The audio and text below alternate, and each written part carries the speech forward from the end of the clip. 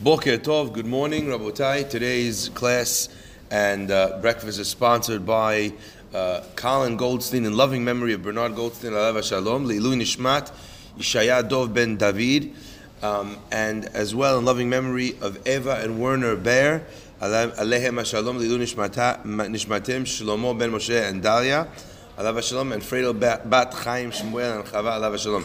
Sponsored by their daughter Michelle Mandelman. Hazaku Baruch, thank you very much. Rabotai, we find a very interesting split in this week's parasha. When we spoke about the other day, this idea that Yaakov wants to be buried in the land of Eretz Israel, and he asks his son, he says, please bury me there. Swear to me that you'll bury me there. And that there is where it ends in the beginning of the parasha. You carry on a little bit later, and then suddenly Yaakov says, please bring me your children, I want to give them a beracha. Yaakov brings him the children. He says, who are these people? Yosef answers. He says, okay, bring me, I want to bless them. He starts blessing them. In the middle of this process of blessing the two children of Yosef, he says that they will be to him like Reuven, and they'll be like to him like Shimon. It's like they're his own kids. And then he literally goes on what seems to be a very interesting tangent. Va'ani b'bo'im Padan, when I was coming from Padan Aram, from Lavan, Meta alei Rachel, Rachel passed away ba'eretz Canaan, b'derech ba'od kibrat eretz lavo Ephrata. She died on the road outside of Ephrata, ve'et berasham, and I buried her there where today we know is Kever Rachel, b'derech Ephrat hi Bet Lahem, right outside of where Bet Lahem is, and it still stands there to this day. Now, why is it that Yaakov is bringing up the death of Rachel here randomly, and the fact that she passed away, and the fact that he buried her on the side of the road?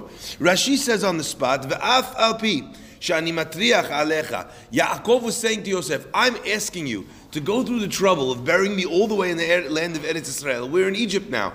I'm asking you to take me all the way Egypt air, through customs, bring it down to El Al, through, all the way over there. It's a big job. And for your own mother, I didn't even bring her from the edge of the town of Ephrata into the area of civilization. I buried her on the road. So I know v'yadati, and I know sheyesh b'libcha alai. I know that in your heart you have against me, you're upset against me about that. Aval dalacha, he says, but you should just know that al pi hadibur kibarti hashama. I buried her there specifically with the nivuah. And we spoke about this on Shabbat a while ago in the class about love and sacrifice. Rabotai, but I don't want to focus here on what it is that was happening with Rachel and the entire drama of this story. What I want to ask is its placement is very strange. Rav Shalom Shwadron points out that if this is the case, if Yaakov is trying to explain to his son Yosef that he should bury him there, say it where you first asked, where Yosef swore to him. In fact, Yosef didn't hesitate for 1 second, he just said yes. So why is Yaakov beating this dead horse? Why is he coming back to the parasha, to this question again of explaining the whole story with Rachel? And he brings the most beautiful answer. He brings the most beautiful answer as to why, first of all, it's not in the beginning of the parasha, and second of all, why he interjects in the middle of the blessing of Ephraim and Menashe when he talks about them and how much he loves them. Why he's talking about that specifically. Rav Shalom Shwadron explains that when Yaakov was asking Yosef to bury him in Eretz Israel, that was a test for Yosef. It was a test to see if Yosef would come and ask him, how come you didn't do this? How come you didn't do it for my mother? You're asking me to do it like this? Instead, Yosef remains quiet and he accepts without even asking a single question. Says Rav Shalom Shwadron, that is exactly the connection. Yaakov just got finished saying that these two sons, Ephraim and Menashe, Kireuben v'Shimon Yuli, will be for me like Reuven and Shimon. Now, one might think that was just an expression, an emotive expression of love. You know what? Your kids, they're like my kids. Right? That's maybe what you could have understood Yaakov was trying to say. However, Chazal tell us that what Yaakov was actually saying is that these two kids of yours, they will be considered like two Shivatim. Levi got taken out of the 12 Shivatim because he became the rabbi, the rabbinic, the clergy, if you will. He doesn't get his own portion in the land of Eretz Israel. So now really it's being divided up between 11 tribes. There's more for each of them. Comes Yaakov and he says, no, these two sons of yours, it's as if they're part of the Shivatim. Said the Mefarshim that what did Yaakov effectively do? He de facto moved the Bechorah, the firstborn, from Reuven to Yosef. And what do we know happens to a Bechor? A Bechor receives in the Yerusha, Pishnaim, whatever it is that he inherits. Yaakov says, Eretz Israel was promised to me.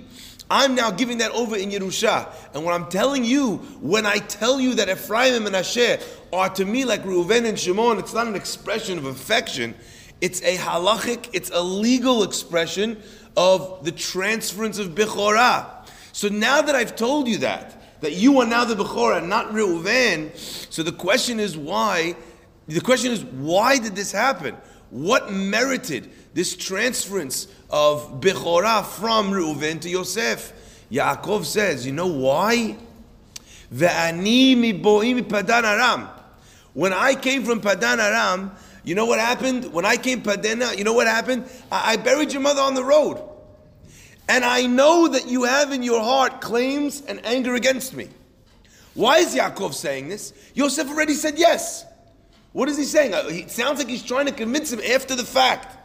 And the answer is, that's not what he was saying at all, says Rav Shalom Shvadron. What he was saying is, not that you weren't going to do it. I'm noticing, and this is why I'm telling you that you are worthy to be the Bechor, because you know why you got Ephraim and Menashe to be like Reuven and Shimon? Because when I came from Padan Aram and I buried your mother on the side of the road, right? I knew you were upset, and still you said nothing. You didn't doubt me, you didn't question me, you didn't disobey.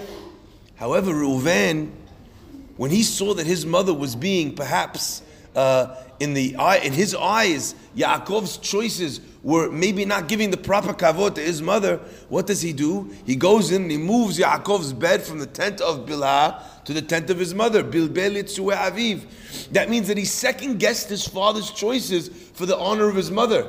Rachel also was being, so to speak, dishonored by not being buried, never mind in the land of Israel, but Yosef probably thought she should have been buried in the Marat HaMachpelah. And still Yosef didn't ask any questions. He didn't challenge his father.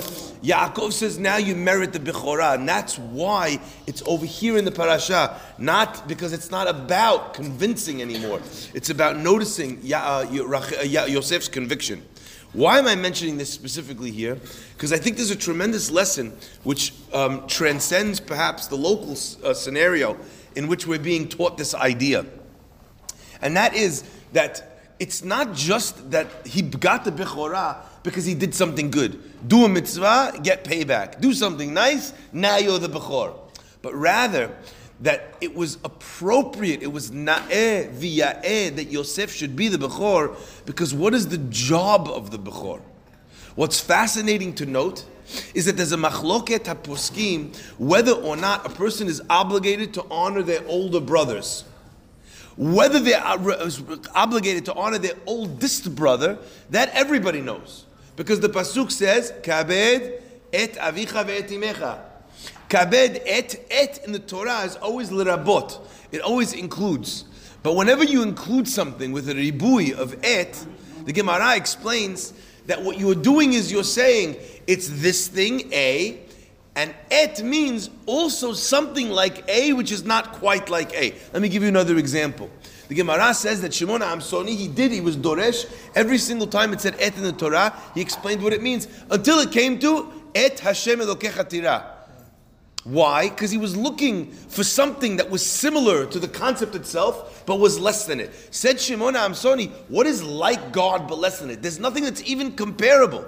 Ve'en dome lach, like we say in the Tefillah. There's nothing, not that's the same as you. There's nothing that you can even compare to. There's nothing which is the same but less. So Shimon HaAmsoni was trying to do the derasha, but suddenly came to an et that he couldn't interpret. Until Rabbi Akiva came along and said, et lerabot Talmidei Chachamim. Et is coming to include Talmidei Chachamim. So the same idea. Kabed et avicha ve'et imecha says, honor your parents. Says the Gemara, what else are we doresh from the word et? Who else do you have to honor? The Bechor. The oldest brother. Now again, there's a machloket if it's all the older siblings or only the oldest. But at least the oldest, the Bechor, everyone agrees. Why? Because the job of the Bechor is to be like but less than the parents. The job of the Bechor, every Bechor needs to know. And they say, what do you mean? It's my parents' job. It's the parents' job. No. Like the Pasuk says, Cain turns to God and he says, Hashomer Achi Anochi, am I my brother's keeper?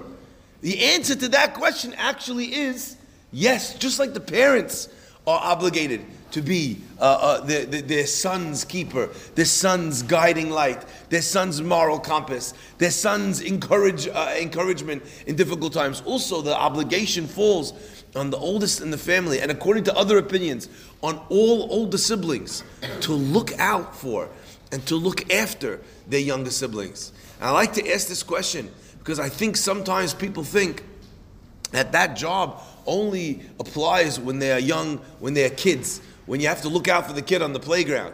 But actually, in many ways, it's more noga, it's more relevant as they grow older, as they have businesses, and their businesses might not be as strong as they need to be.